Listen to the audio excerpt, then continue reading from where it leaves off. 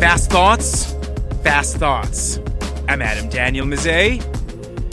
Wow, look at this. Chrome skies, the way ADM likes it. It's a little spitty this morning. Now it's kind of like a little Milli Vanilli, a little sunny, a little bit of this, a little bit of that. That's okay. I hope things are going well wherever you find yourself.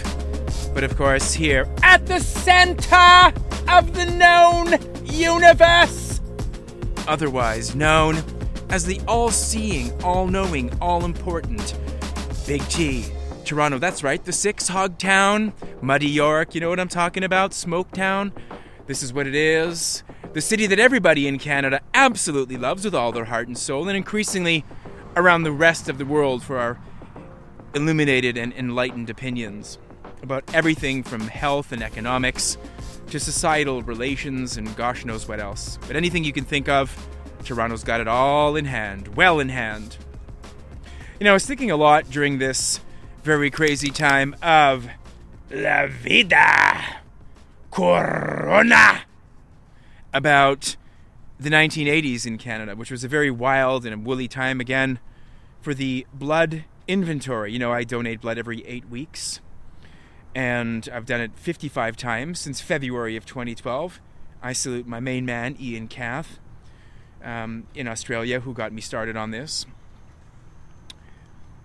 And until the late 90s, the Canadian Red Cross Society was responsible for, I'm going to sneeze, I think, for administering blood networks in Canada. We had a massive scandal that came up under inquiry. It was called the Creva Inquiry under Horace Craver, which is pretty interesting because krev in Czechoslovak ethnic language is actually blood, and krov in Russian is blood. Funny that this should be Craver, that should be the guy investigating the blood supply. I kid you not, you can't make this stuff up.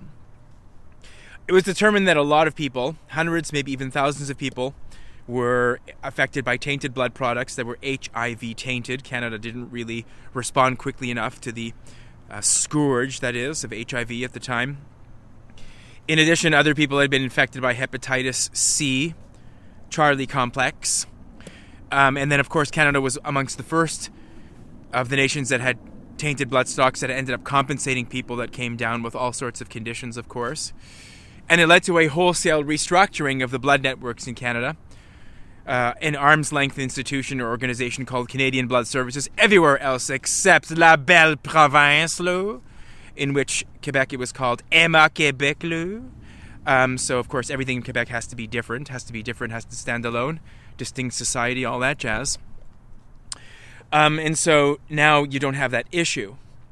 But with all this stuff going on, jab this, jab that, shot this, shot that, vaccine this, vaccine that, all this different sort of claptrap, yakety-yak speak about, the increasing clampdowns and the draconian measures, and eventually it'll come to a stage. We all know it's coming. It's just a matter of actually getting the T's crossed and the I's dotted.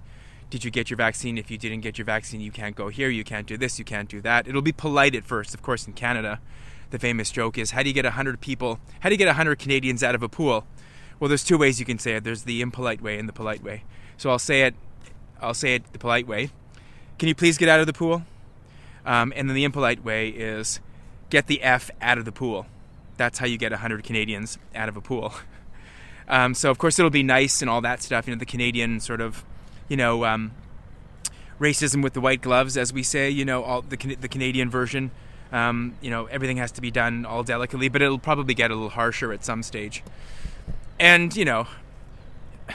books like Orwell's 1984, prophetic as they are, reliving historical accounts from the early 1930s, especially 1932 and onward, 33 onward, in parts in Europe where there were various types of movements that were rising, that were clearly broadcasting and telegraphing their intentions, but people, of course, that constantly convinced themselves that an enlightened, illuminated, highly industrialized society that had achieved much in its very, short runway and rise to prominence, rise to colonial power, rise to military industrial achievement and stuff, that it wouldn't actually do the things that it did, and it ended up doing the things that it did. They played these games, this rationalization, this, it's not going to happen to us, can't happen here, all that kind of stuff. We all know it's happening and it's on the way.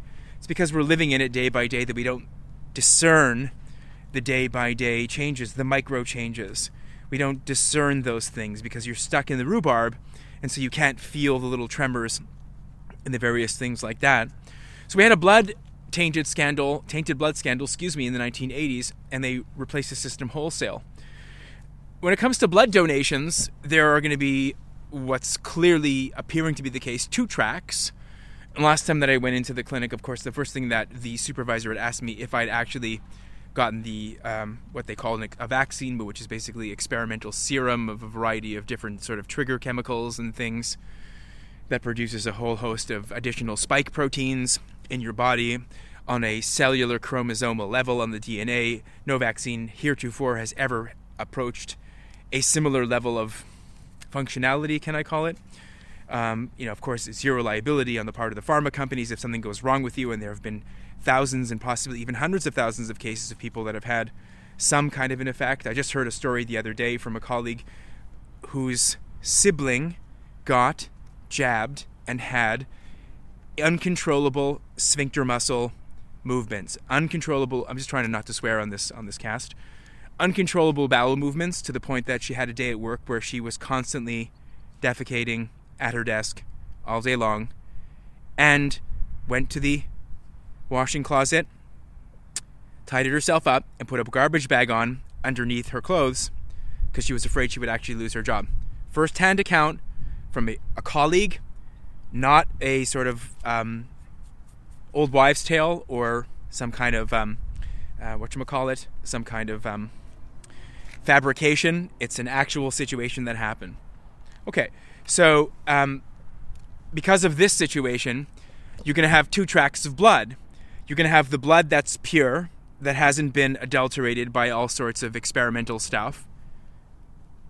Blood that doesn't get affected by whatever they're jacking into your body. And not just once, twice, 3 times a lady, maybe even 4 times for all I know. And they're constantly blaring those messages.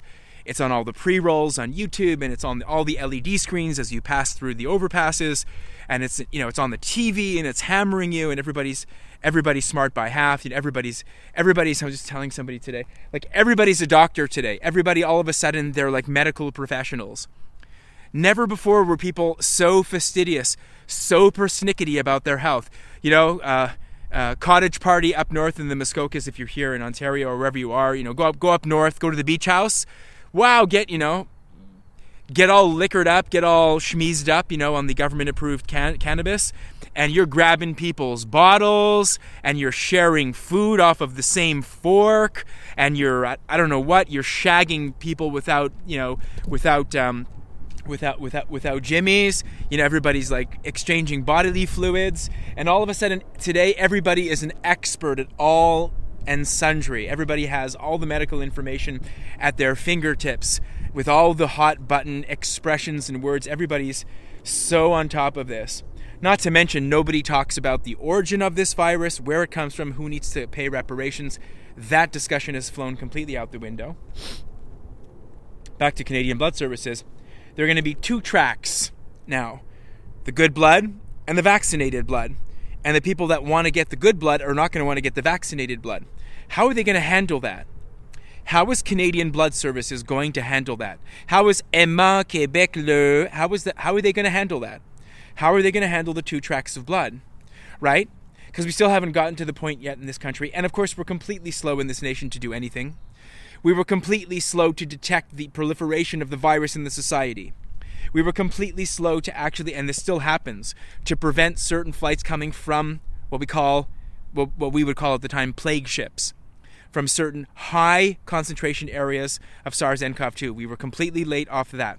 We were late on the masks thing. We were late on the social distancing thing. We were late on the lockdown thing. We were late on all of that stuff. So all of this stuff is kind of like the too little, too late, type of reaction. All of this stuff, all this draconian stuff that is coming and raining down on us here in Canada, which just has a love of lockdowns, a love of government, a love of the bureaucracy. Canadians love their government. They absolutely love it. It's just sickening and horrendous. We were completely late off the jump with all of those prophylactic measures. And yet again, now we're even later with all the other stuff. It's just incredible. Then of course, you've got the serums that are actually tainted. They've been pulled off the market. Canada's very slow in responding to that. So Canadians, my fellow Canadians, if you're listening to this, if you still have the fidelity, if you still believe in what Ottawa and other provincial capitals are telling you, and the various leaders that fall under either the financial sway or under some other sort of moral suasion or pressure or otherwise being compelled to do those things, if you're actually believing that these people have your best interests at heart, you need to check yourself. You need to check yourself.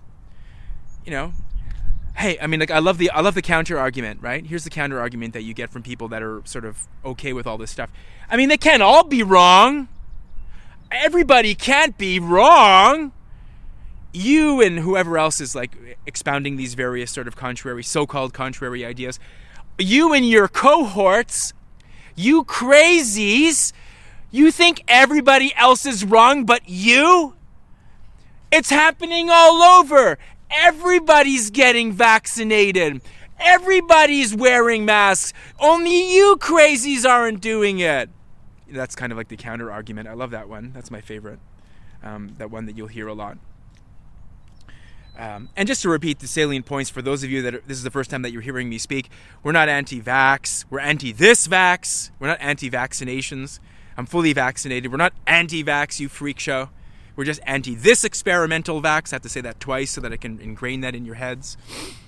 And, let alone the people that can't get vaccinated. There's people that have adverse reactions to this thing. They can't get vaccinated for one sort of immunocompromised reason or another. What do you do with those people? So we're getting to that stage where you won't be able to do stuff and you're going to need a little thing in an app and a QR code, and some other little thing that they're going to do to try to get you to comply. It's just, the march. It's there. You can hear it. So it's another one of those scenarios, back to the blood supply. So it's another one of those scenarios that are going to happen. There'll be like the good blood that everybody wants to get infused with in the event that they need several units post-trauma or some accident or what have you. They have some kind of an organ donation type scenario. And then there's going to be the sleigh ride blood going downhill. There's going to be the chazarai. There's going to be all that stuff that you're going to have to be careful of, because it's going to be, again, it's been adulterated, it's been compromised, it has all sort of a chromosomal stuff going on in there, It's got all those spike proteins, the surfeit of which we don't know exactly what it does in the bloodstream. Does it metastasize? There's all this discussion, and you have to take this under consideration, because you are a medical expert now, my friends. Yes, all the people that are into this. Like, you are a medical expert, so take all of the medical information at your disposal. What about shedding, right? What about shedding spike proteins? What about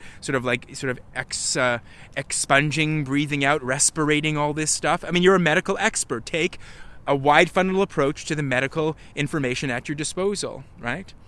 But of course, Canadians won't be on board with this because the lust of the government, they love the government.